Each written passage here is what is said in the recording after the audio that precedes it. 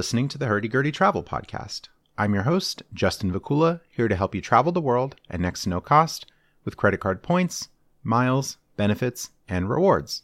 Make money, save money, and take advantage of great deals. Thanks for joining me for today's episode with special guest Dan Ports from the gift card reselling website CardCenter.cc. We talk about gift card reselling and why miles and points enthusiasts should consider this lucrative opportunity to generate credit card spending in a lucrative way. Before today's episode, here are some quick announcements. I'll be speaking at multiple events in 2024, including the San Antonio Award Travel 101 meetup in April of 2024, and the Miles Points and Gambling event Zorkfest, November 2024 in Las Vegas. Also, visit meetup.com/Philly Miles and Points to RSVP for monthly Greater Philadelphia travel, credit miles and points meetups I host in Willow Grove, Pennsylvania. Thank you for joining me today, Dan Ports of CardCenter.cc. Welcome to the show. Thanks for having me. We're recording here at the end of February in 2024, a little bit of slow season for gift card reselling, but it's heating up. Towards the summer, we're going to have a lot more action. So let's talk to some listeners about gift card reselling, how they can get started, maybe starting slow now if they're new to it, and moving up as it gets busier in the year. Yeah, let's do it. How did you get into gift card reselling? For me, it started back in late 2016, early 2017. My brother had been doing it. He'd been flipping gift cards for a year before me, and he approached me around the holidays that year. And he told me a little about the business and how it worked. And my first thought, having had a background in software development for 10 years, was, hey, man, couldn't you just automate a lot of this stuff? So that's kind of launched me into a journey for the next several years. Initially, it was just me flipping my own cards, and then later flipping other people's cards, and I kind of grew it into what it is today, and then partnering with David last year to launch CardCenter. Yes, you were of Code Within before, and now it's CardCenter, but the wins still continue. Lots of deals, lots of opportunities. So can you explain to people what gift card reselling is? Yeah, the basic idea is that a lot of brands offer gift cards at a discount. So for instance, I think Best Buy this week is running a deal on Darden or Olive Garden gift cards where you buy a $50 card and you pay $42.50 for it. So they have these deals that run periodically, and they're usually limited. So Best Buy will limit you to a few per account. So then what you do is you buy these cards at a discount. And what we do is we will sell these cards to various buyers or on marketplaces like Raise or Card Cash. And so to give you a more complete example, you buy that card for $42.50, or that's 85% of the face value of the card.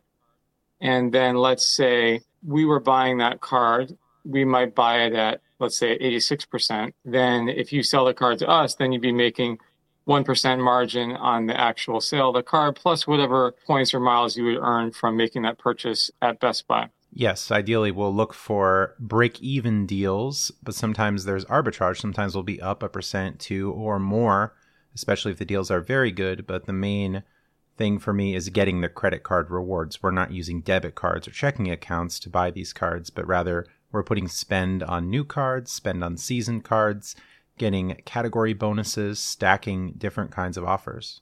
Right. Stacks upon stacks to keep the miles, points, and even cashback in some cases growing. Yep. So yeah, sometimes there'd be cards like the Discover It that would say bonus dining at 5%. And I imagine most people aren't going to spend $1,500 on dining transactions. But what if Cheesecake Factory or Panera was selling direct through their website, and we could use something like a Discover It to get 5% back on purchases like that? Right. The coding of the purchases comes into play in thinking about all these category bonuses and how you can apply the best credit card for each purchase. And there can be a lot of optimization that goes into that aspect of it. Many of my listeners are from the state of Pennsylvania, where we have the Giant Pennsylvania grocery rewards and gas rewards, not to be confused with other Giant or Giant Eagle, but we have an upcoming Lowe's deal that's giving 10x points. You can use that for 10% back in groceries, or for gas, getting more value depending on how many gallons of gas. And some people are bringing extra gas containers to the pump. Some people are bringing a play or two on the other side of the pump. So there's definite arbitrage when Giant in Pennsylvania runs really good deals. A lot of grocery chains around the country run great gift card deals. And if you're lucky enough to be living in one of those regions, then definitely grocery stores are a great option for you. Yeah, even if you run the numbers depending on how much you fill, because of course America loves math, maybe you get something like 15% back in points on the Lowe's purchases, and maybe we'll sell the Lowe's to you at 89%. So there's quite a spread on that, plus the credit card rewards. A lot of times the grocery store deals are on high denomination cards, $100 or even $500 cards, which makes it really easy to rack up a lot of spend on those. Some people ask, how do you submit these cards? How does your process work with your website? So the way it works is that we'll post deals, and that if you're already subscribed as a seller, you'll get an email alert too, or we also have a Slack workspace that you can join and get alerts through there as well. And so once the deal alert goes out, you can click on a link and tell us how many cards you plan to get, which we call reserving capacity, reserving cap for short. Assuming that we have capacity for what you're offering us, then your reservation will get approved. You go out, you go to the store, or you go to the website, you buy the cards, you get the codes and pins from the cards, either from your email or by transcribing them from the physical cards from a store. And then we have a link where you can submit those details for each card. And once you submit the details, then they get scheduled for payment. Yes, and the payment is often triggering a direct deposit bonus for new bank accounts. As you know, I switch my bank accounts very often, signing up for Yes. new ones to get bonuses, maybe $300 to $500 worth. And that's an extra incentive that comes with the gift card reselling. Yeah, and you're not the only one to take advantage of that. We've got other suppliers that do the same thing. And we try to also make it easy for folks to update their payment information online. You can do that on our website. So you can change your payment account as often as you want to try to chase the bank angle as well. Yeah, I think easily a few $100s per month if you're on it, with one account giving maybe $300 to $500, another giving $300 to $500. And Laurel Road has been an interesting bank that's come up where they're giving a $20 bonus every month for direct deposit, and you could transfer to their savings account as well, earning 5% APY.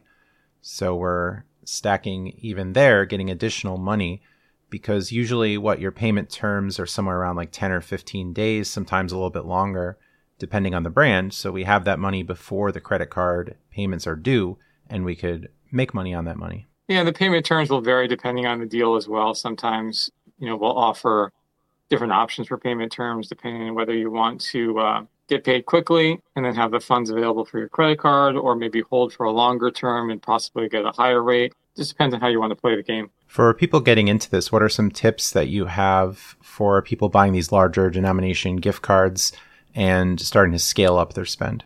I'd say the biggest recommendation I'd have is to make sure that you're well organized on your end. So that would mean making sure that you keep track of all your purchases and keep track of all your gift cards and which cards were for each purchase, keeping track of your receipts, keeping track of all the links or physical gift cards, or the links for the electronic gift cards, and making sure that you have all that organized so that if there's any issues down the road, sometimes buyers will complain about the card wasn't activated properly, the card has the wrong balance, they thought they didn't use the card when they actually had used it.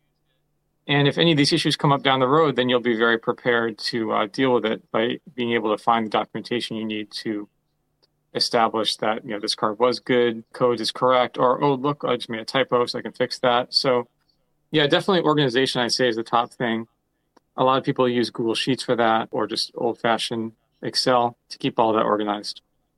I usually recommend people start small, that maybe you start with a smaller denomination gift card, submit one, learn how the process goes, rather than, say, going on a world tour and going to like 5 Giants in one day buying Lowe's gift cards right when you're getting started. Maybe Definitely. Just start with one card of a smaller denom or denomination. And the online deals are quite common. So if you can buy some smaller denomination cards online, get used to the process, I think that's definitely a good way to go. Yeah, and that's how I started out as well. Back when I was just buying gift cards myself, I think for the first few months, I was only doing like, a few $1,000s each month just to kind of get my feet wet because it can be kind of scary that the idea that you've got thousands of dollars of your own money tied up in these gift cards that are basically just codes and pins, It's all really funny money, all fraud, just numbers out there, We Yeah, never and really it's see all the money. We have these big credit limits, but oh, we're good for it. It's okay. Just keep going. Keep yeah. spending on your Amex. It's good. It's good. You definitely want to just pay attention to your own comfort level and see not get too caught up in what other people might be doing and how much they're spending just to gradually ramp it up based on what you're comfortable with. It's a common saying that it's a marathon, not a race. So especially when using one particular credit card, I like to split the transaction across multiple cards instead of just hammering one card with bigger transactions, especially if it's a newer card, especially if you're working on a sign-up bonus. And speaking of sign-up bonuses, I think gift card reselling is a really good way to hit those minimum spend requirements for bonuses on cards, as you could disguise the transaction by splitting tender. So if I were to buy a $500 gift card for purposes of resale, I can tell the cashier I'd like to split it between two cards, maybe do something like $250.47 on one card and the rest on the other. And it's a very disguised transaction because most people could easily be spending $200 to $300 at a grocery store. But if you were to just put maybe $1,500 or $2,000 on one card with one swipe, that doesn't seem as organic or legitimate. Yep. Possibly running into fraud alerts for larger transactions, especially if the card isn't seasoned as much. You haven't been using it for those larger amounts. Yeah, that's something that can be annoying. Definitely, I think that's more happens in store, but can happen online occasionally as well. There's a man at a grocery store buying gift cards. Do you know who he is? Yes, it's me. It's me. The banks think it's all fraud. So we just have to demonstrate and try to appear as legitimate as possible. Yeah, I remember one time years ago, before I got into this gig, I was in a Stop and Shop, my local Stop and Shop. There was a guy at the self-checkout and he was having some kind of issue and one of the clerks was speaking to him and they told him like, I'm sorry, sir, you've hit your limit of gift cards. It was like $60,000. I'm like, what is this guy doing? Fast forward a few years and I'm like, oh, I know what he's doing.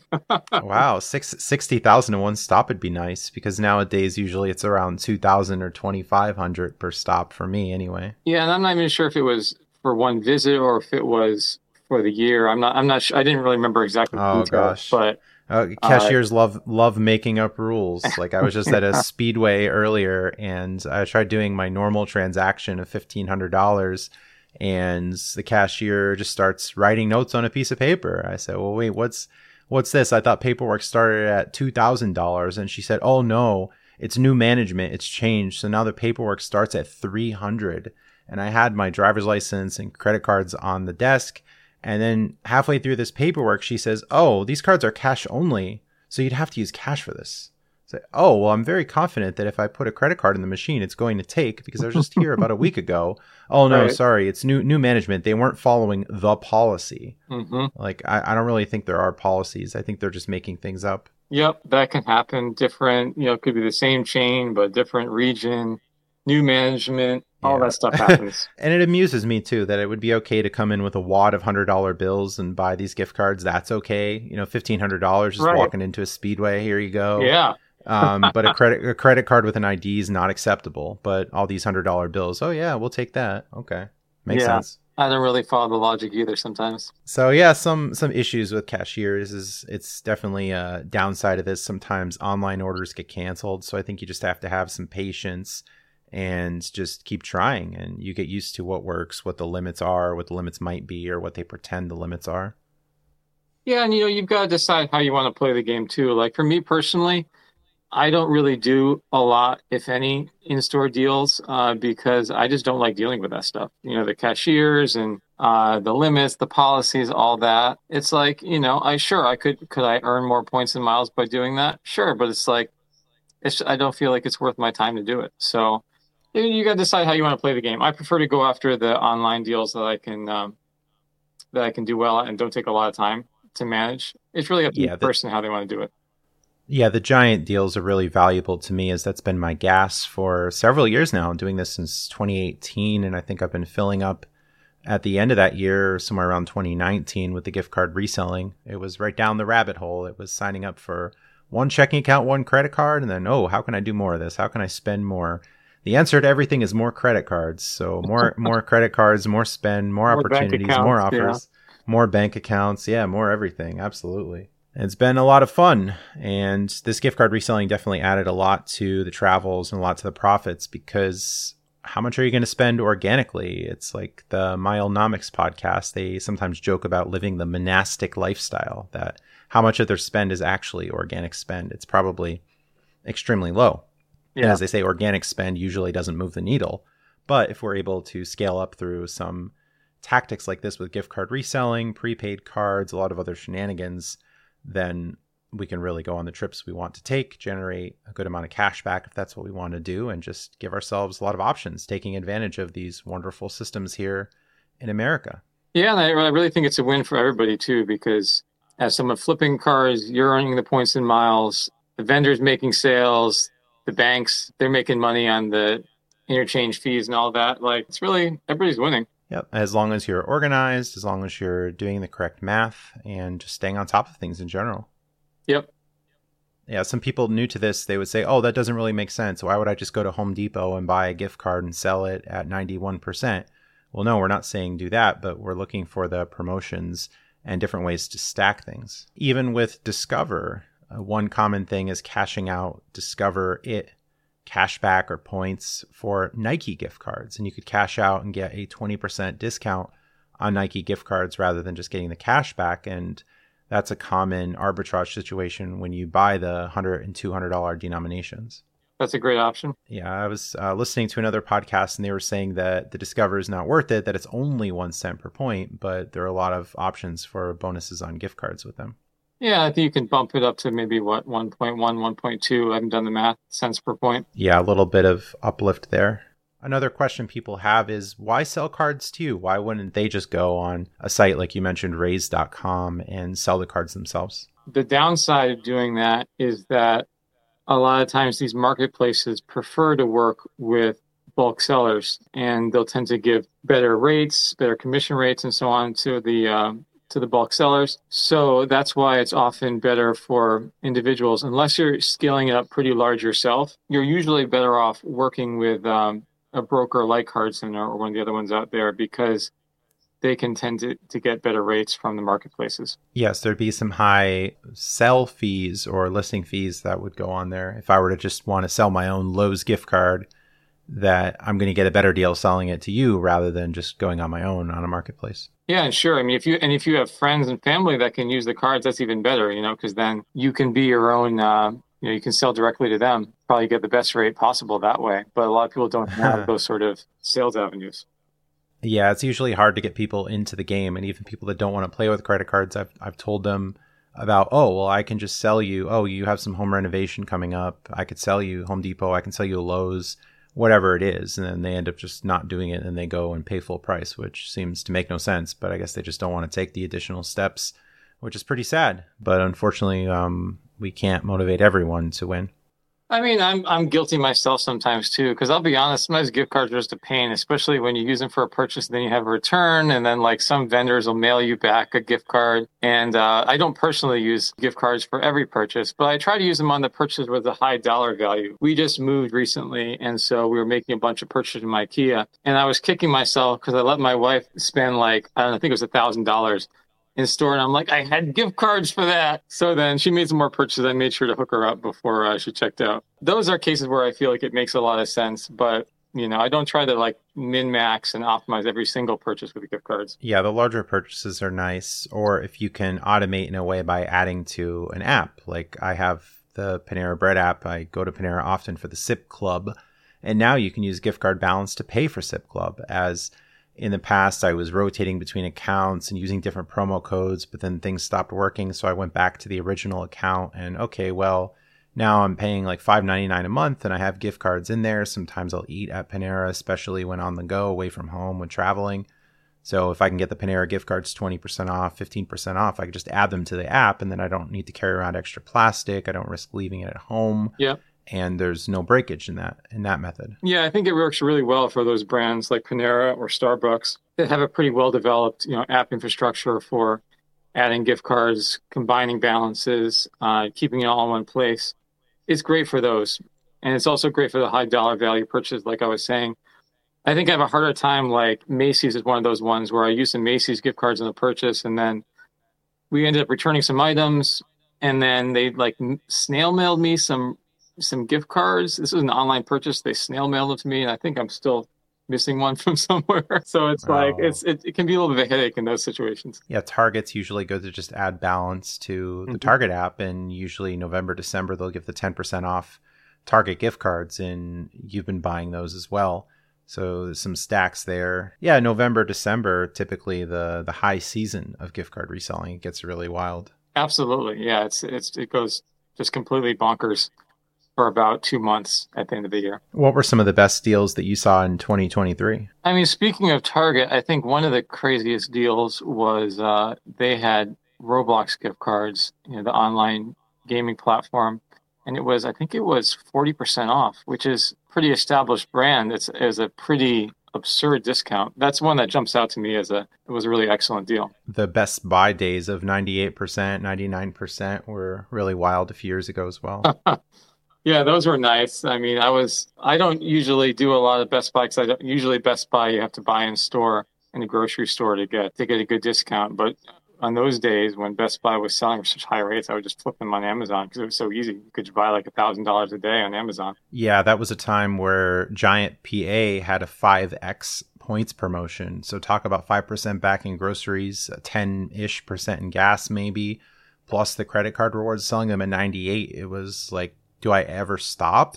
And I Yeah. had the first world problem of grocery rewards where I had like $2,000, $3,000 in grocery rewards that were going to expire at the end of the month. And like, what the hell do I do with these things? I'm eating Chinese food. I'm eating sushi. I'm stocking up on the laundry detergent and Q-tips, putting extreme couponers to shame. Still have quite a big stock in my storage room. So gift card reselling really made that happen. That was some fun moments. Yeah, that's awesome. Yeah, we're looking for that to happen again, but Giant unfortunately took a turn for the worst, and now they're limiting gift card purchases $2,000 per promotion period and spend. So, of course, many people are making multiple Giant accounts or using friends' accounts to scale up those deals as it's just become a little bit more difficult. Yeah, and there's a cycle that pretty much every gift card outlet goes through. When it first launches, things tend to be on the permissive side, and some people go bonkers and scale things up to crazy heights. And then there'll come a period where they start to crack down and it becomes more difficult to scale. And then new things come along too. So there's always a cycle that's repeating in various stages. Yeah, it's countermeasures in a way. If they do something bad, we find a way to go around it in a way or scale certain promotions, and it just keeps going on anyway. Because I guess they're thinking, oh, well, grandma down the street will buy like $100 gift card, so we're okay to give 5x on that. But then when people just start pounding the higher denoms and then they're using all the points for gas, then like how are they making money on that from at least those buyers? But I guess most people are just going to buy the cards. Cards get unused.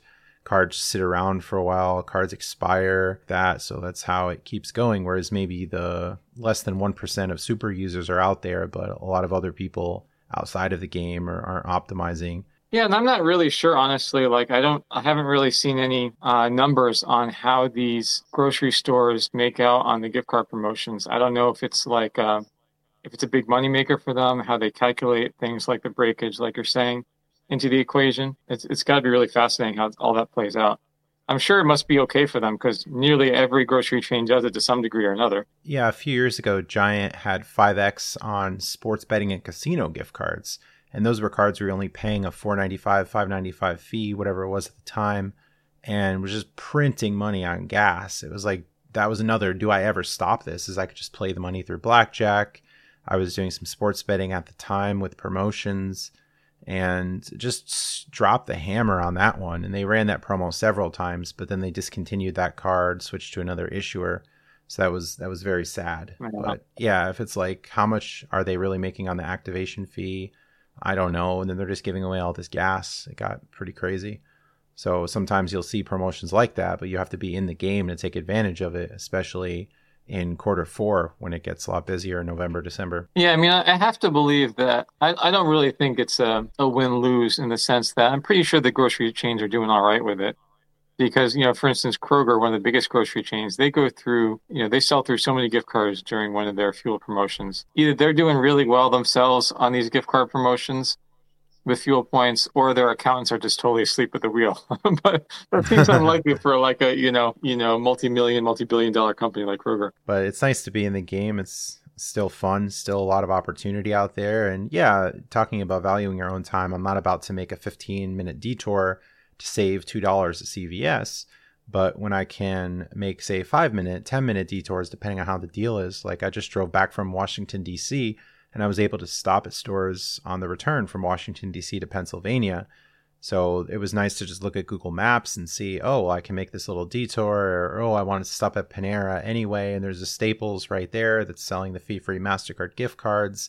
So bunching trips on a route is my suggestion, and maximizing those like to and from trips, whereas I go to Atlantic City usually once a month, sometimes more than that, and sometimes it matches up. Sometimes the trips to AC match up when there's another deal going on, so I can get more out of that trip, and I'm going to Atlantic City anyway, so if I can make some quick stops on the way, that trip's going to be more profitable. Yeah, absolutely. And that gets back to one of your earlier questions about advice for folks who are just starting out. And I would definitely add that too, in addition to the organization, is really valuing your own time. And even though it's a side hustle for most people, and it's not bringing home the bacon, it's still time. And so like you're saying, you want to think about how do you optimize your travel if you're doing in-store deals? How do you really get the most out of your time? And compare it to other things you could be doing to enhance your life or enhance your revenue. And it may or may not be the best fit for you, So I definitely encourage people to think about it in that sense as well. The online deals are especially nice when I'm out of state, where I can't be driving around to the different stores. I don't have a rental car, or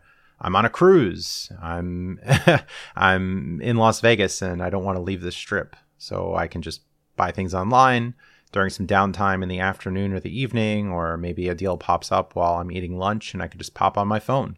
So I find a phone to just be a tremendous investment, to have a good phone, and I'm just getting my money back. Yep. Yeah, I know a guy that I've been working with since I started with gift cards, and he does overseas travel a lot. And he's figured out how to still make this gig work despite all that, various tools of the trade, VPNs and whatnot. Some vendors are friendly with VPNs, some are not, but he's figured out all those rules. And yeah, there's really a lot of flexibility for it, which is great. And the online deals are usually pretty easy because you're just copy pasting the code and the PIN, but some of the physical cards can get a little bit tricky. So how does it work for people new to this? How do you extract the information from cards? How do you transcribe? Yeah, there's a lot of different solutions that people use. I mean, OCR solutions to basically convert images into text have made huge advances in recent years. And so there's a lot of different apps you can use now to just use your phone's camera to scan a card and grab the code and PIN. Some people use mag stripe readers so they can swipe the magnetic stripe on a card, and then all you have to do is key in the PIN. Some people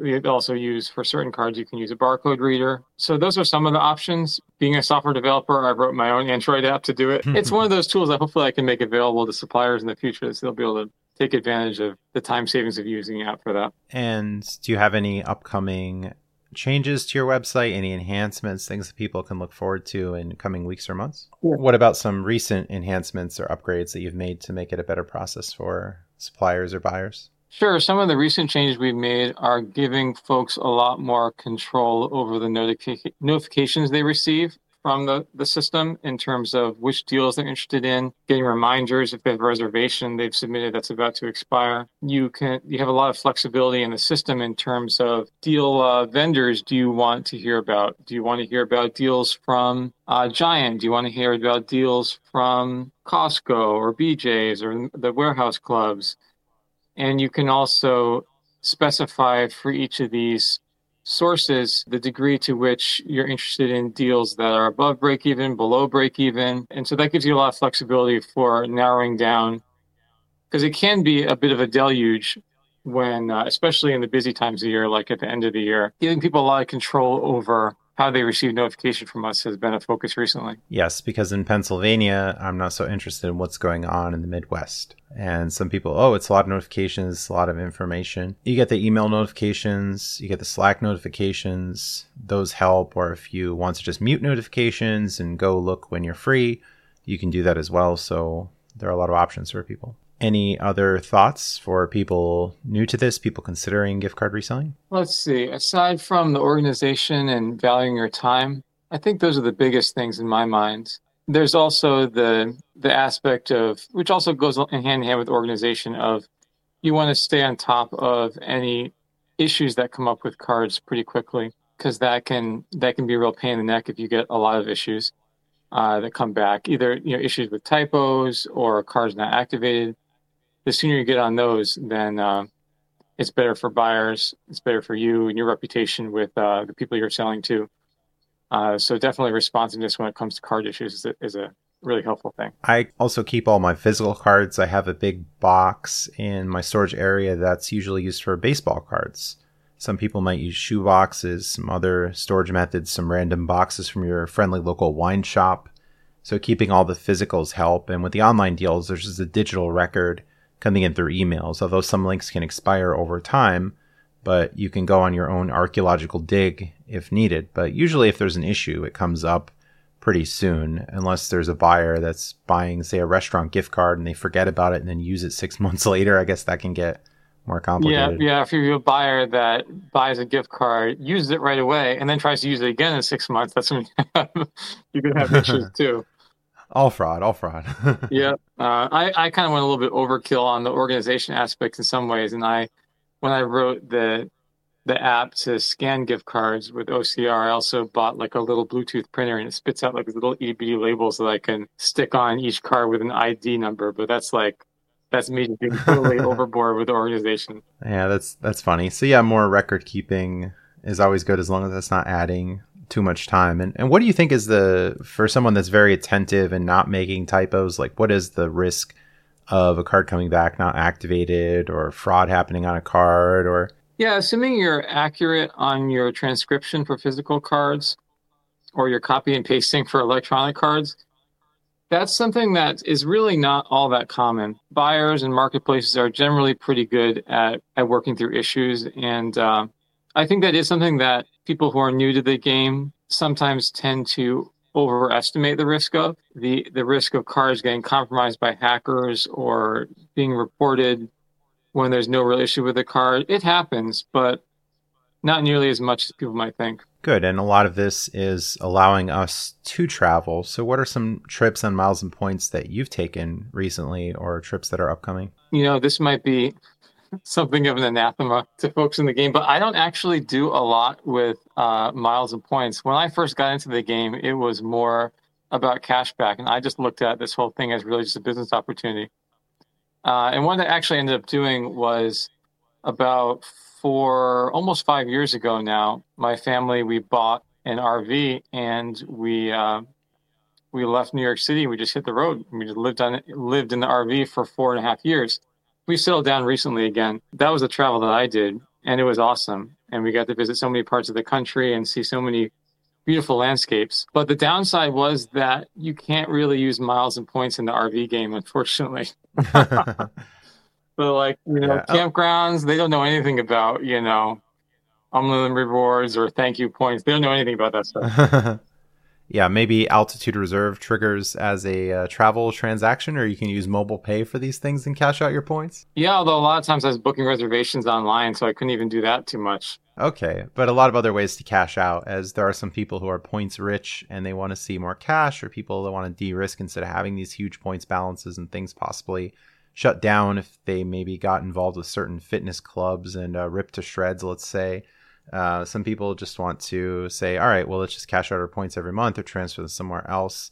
And I know with American Express, people are cashing out at 1 cent per point with business checking, or if they can get in with Schwab, they can get the 1.1 cents per point. The Chase Sapphire Reserve is giving the 1.25. Pay yourself back at the moment. People are cashing out with Citi. So still a lot of ways to cash out the points if people aren't traveling as much. And even though I don't do a lot of the travel game myself, it's always heartwarming to hear from folks that have been doing it. And they'll tell me sometimes, I went on this vacation with my family and we made all these memories. And so it's nice when I hear stories like that from our suppliers and how they're really creating meaning for themselves with this hobby because especially for me as a broker, it's just kind of a numbers game. And so it's nice when I can kind of put like a human story on it to understand how it really helps people's lives and improves the quality of their relationships. Yeah, and the question of meaning is an interesting one because I found myself very motivated to chase these deals, to get out there in the streets and find a sense of fulfillment. And oh, it's really nice to go on these trips. And in many ways, we get to transcend boundaries. People think, oh, travel is a rich person's game. Oh, I need tons of time to travel. And these things might not be true. If you can put in the effort, you're financially responsible, you're organized, you're somewhat intelligent. I think it's very doable. Absolutely. If you're not even all in, if you're somewhat in and you make the proper steps, like some people out there might not do all the online deals. They might not do all the store deals. Maybe they just focus on, okay, well, I'm only going to spend towards minimum spend, or I'm only going to spend if I'm getting something like 4 or 5% plus return. And I know that there are people in my audience, people I've had on the podcast who work full-time jobs. They have families, but yet they still can make it happen with miles and points and still make a significant improvement to their lives. Definitely. And not only is it enabling travel, it's enabling better travel, as I'm going to be flying to Las Vegas in a few days, getting flights with JetBlue. I got moved to Mint certificates because I had Delta status and matched to JetBlue Mosaic status. So I'm going to fly first class to Vegas. That's going to be interesting, or JetBlue Mint anyway.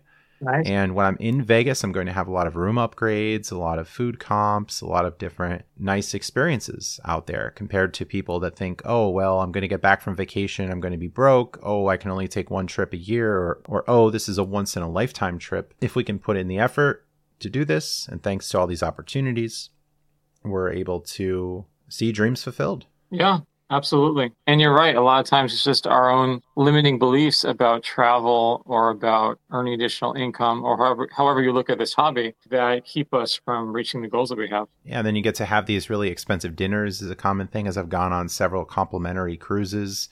And I wouldn't go out and spend money on fine dining or spend something like $50 to $100 going out and eating, whereas so many places I go, I can easily spend like 15 to 20 bucks and be happy with that. But I get all these opportunities for free, get the first class flights, get the nice rooms, stay at the nice places, and have these huge meals.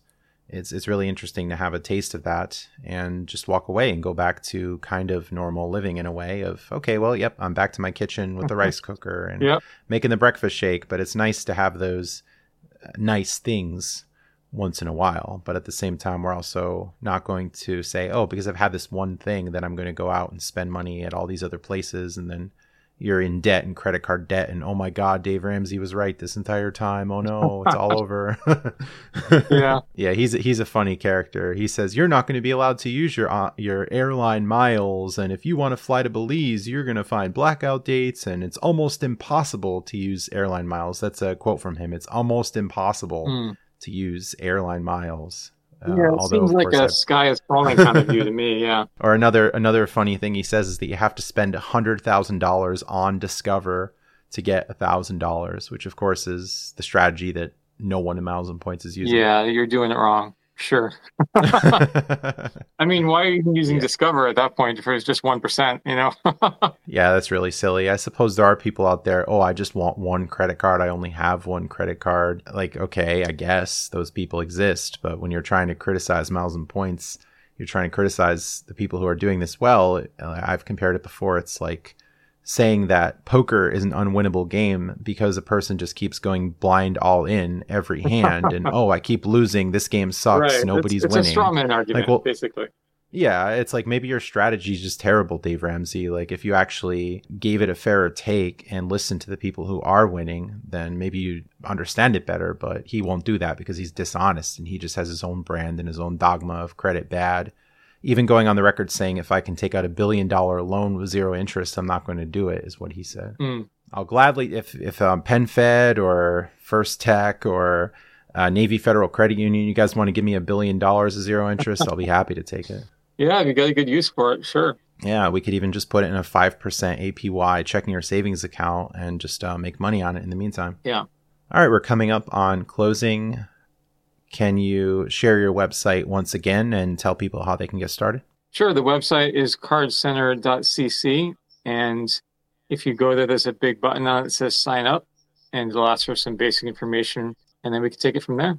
All right, good. And of course, this is not legal or tax advice, but people often ask, is this stuff taxable? What's reselling like? Yeah, I think there's a lot of different strategies when it comes to taxation. I mean, the IRS has given some broad guidelines about what is and is not considered income. So usually if you're getting some, correct me if I'm wrong here, Justin, but if you're getting some intangible sort of benefit, like a room upgrade or a hotel room or a better seat on a plane, they don't consider those sort of benefits to be taxable. On the other hand, if you are getting a straight discount and you're treating this as a business, a discount is basically reducing your cost of goods sold. So that does have tax ramifications if you're thinking about reselling as a business. Yeah, I've never heard, though, of anyone saying, oh, the IRS came to my door knocking about gift card reselling or the deposits in these and that accounts. So it seems like we're pretty safe on that. Of course, this is not tax advice, but it's just what I've been hearing from other people. I haven't seen any mass audits about, oh, what's all this money moving around or these gift cards, this and that. So we've been okay with that. I've had a cashier at the Cheesecake Factory accuse me of money laundering at one point, which was one of the silliest accusations. I tried to buy a $50 gift card with everybody's favorite Happy card. And then she was saying, oh, that's money laundering. Using a gift card to buy a gift card is money laundering. So I guess they got me at the Cheesecake Factory, that huge $50 purchase. It's like, yeah, I'm the worst money launderer ever. Yeah, I've heard very very silly allegations of that from other suppliers as well. And people just sort of throw around the accusation of money laundering without actually really knowing what it means. Which is very silly. Yeah, it's like our person pursuing a law degree just decided to set up shop at Cheesecake Factory to save the world from Happy cards, I guess. Yes. Oh, and structuring. I hear that one too sometimes. Yeah, cashiers just talking some smack. Yeah, I mean, I can understand to some degree if they're just concerned about risk or they don't really understand how things can go wrong. But I mean, come on, $50 at Cheesecake Factory. I don't really see how that's a problem for anybody. Yeah, I even tried to explain it. I said, look, I got this card at a discount on Amazon. They had a deal for 15 or 20% off, and I could use this, and I get the $10 bonus card with your other promotions. So, like, here's my ID. Do you want to see it? Like, are you going to call the FB or the FBI on me because I'm buying a gift card with a gift card? Oh, no. So did they let you use it? Oh, no. She actually took the card. Another manager showed up, and he's saying it's not allowed. But then, of course, I just came back at another time, and nobody had anything to say. Oh, of course. That's like the equivalent of hang up, call again, right? Yeah. Bed Bath & Beyond was probably one of the worst actors in the past, and that's how the war on happiness started, as there were these happy moments and other branded gift cards that were used to buy MasterCard gift cards. And there would be the grocery promotions stacking with the Ibotta app at the time. Or no, it was Rakuten. Before Rakuten, I think it was Ebates. Mm-hmm. The Ebates app that was giving in-store cash back. And it was just such a tremendous opportunity. And after some time, they said, oh, there's a corporate memo and we don't accept these cards anymore. And then they pulled them from the racks.